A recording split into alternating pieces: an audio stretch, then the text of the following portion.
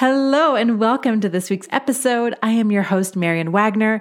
So happy you're here. I'm actually recording this episode pretty late at night while everyone in my house is asleep. It's sometimes the only time I can get real peace and quiet here with a 9-year-old boy, a brand new baby, and I have 2 fur babies, 2 doggies. And this is also why I often recommend to my clients with children and crazy schedules to consider a podcast for their longer form authority building platform, because you don't need to look perfect. I look like a hot mess right now. I'm just being honest. I'm in my pajamas, my hair's a mess, and it's okay, right? Also, you don't need a ton of time. I'm just going to rock this bad boy out and schedule it for broadcasting, and then I'll go feed the baby Sophia one more time before bed. Boom. Gotta love it. But I'm really excited about this week's episode. It's going to be short, direct, and I hope that by me sharing my own personal experience, that it helps you as you navigate growing your own business in 2023. But as always, we kickstart every episode this season with a fun little personal fact about me. By the way, I've loved hearing from you guys over on Instagram when you listen to an episode and you have a similar experience to what I share. So please shoot me a DM anytime. I love hearing from you. I'm at Marian Wagner Coaching over on the gram. So my fun little personal fact for this episode is I went on semester at sea for my study abroad in college. And if you haven't heard of semester at sea before, it's basically... no, it's not. It is a college campus on a cruise ship. And we went all around the world, literally. We started in Vancouver, British Columbia, and then we ended the voyage in Miami, Florida. And it was amazing. And it's funny because I didn't get to choose where I went to college. My dad needed me close to home so I could help out with family stuff. So I was determined to study abroad my junior year. And I worked 3 jobs during college to pay for this semester abroad. And man, it was worth every penny. I can't recommend it enough if you have kids heading to college. So definitely look into it. Okay, that's enough of that. Let's dive into today's topic, which is 5 things I would not do if I had to start over. Okay, so number 1, website. If I were to start over, I would not begin with a website. I love my website. It's great, but you don't need a website to start selling and signing clients. You just don't. I know it's tempting to be like, I want to look professional. I want to have a landing place that people can go to and learn more about my services and who I am. That makes total sense. But now there's so many platforms now that give you this opportunity to create kind of a placeholder website that's just a landing page that gives people maybe a bird's eye view of who you are and what you offer. You can actually make this landing page pretty robust, but it doesn't need to be a full-blown designer website. You just don't need that, especially when you're just getting started. That might be something that once you've hit your first maybe several income goals, that you then take a deep breath and say, okay, now I'm ready for my website. So that's number 1. That's a big one. Okay.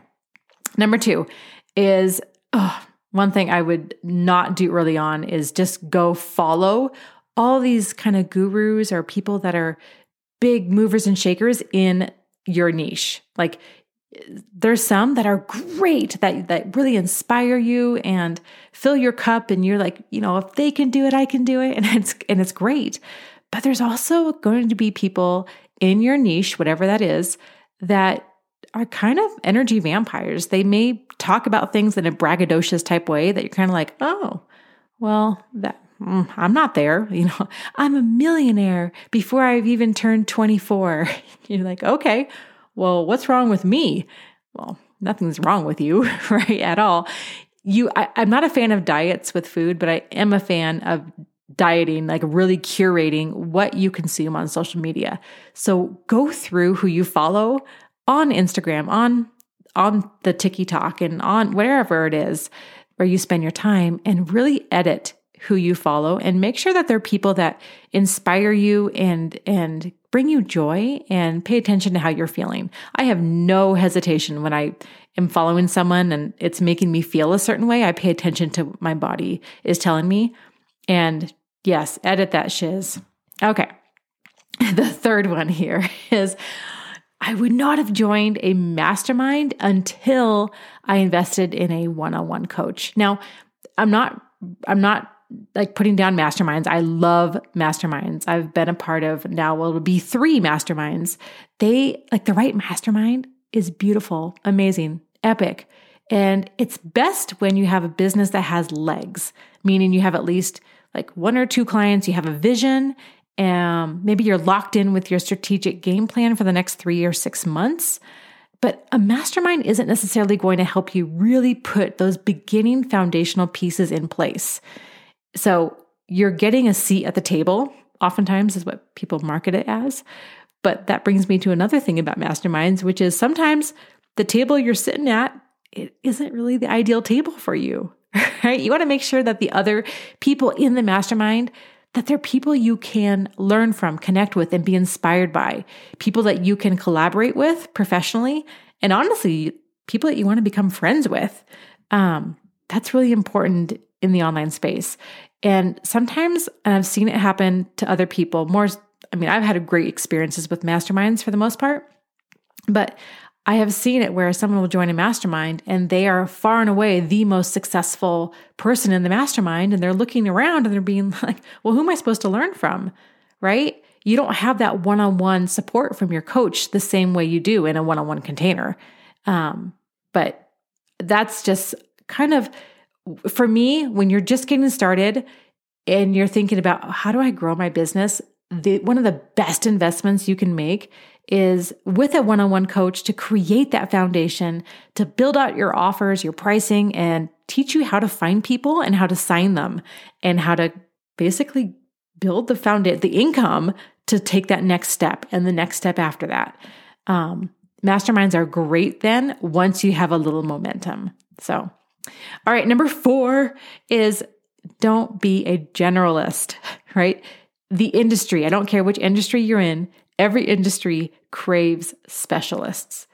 That's it. And that's a huge mistake I made coming out is I was trying, I kind of spoke to everyone and I had to get really crystal clear and carve down who it is I truly wanted to work with and who I'm most qualified to help. And I heard this analogy once and it really hit a nerve with me is let's say you need like emergency heart surgery, right? Do you want a heart surgeon to perform that surgery? Or would you be okay with a general practitioner down the hall coming over to perform your surgery? Probably you're going to want the specialist, right? If you niche down and get really specific about who you help and what problems you solve, you can create a reputation and authority in a niche. And then as you proceed to kick ass and take names in your business growth, you will naturally branch out. So you can broaden out and generalize a little bit more, but you kind of have to earn your stripes before you start branching out.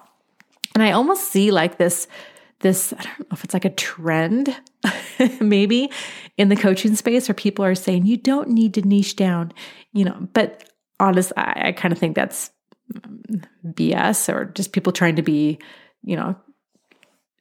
alluring in some kind of way, but it's not.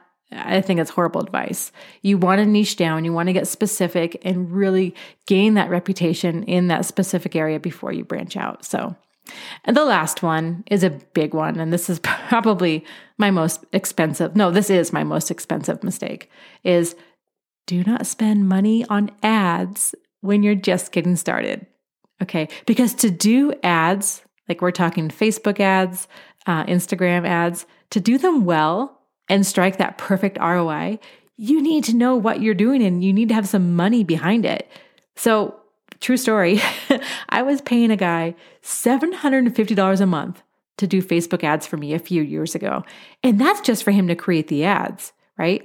On top of that, I was spending thousands to Mark Zuckerberg directly, like to run the ads. And it's almost embarrassing. Well, no, it is embarrassing, but I probably flushed easily $10,000, $12,000 with zero ROI, nothing to show for it at all, right? So that's a learning experience for me, right? But you don't need ads when you're just getting started. Your best marketing path forward is twofold.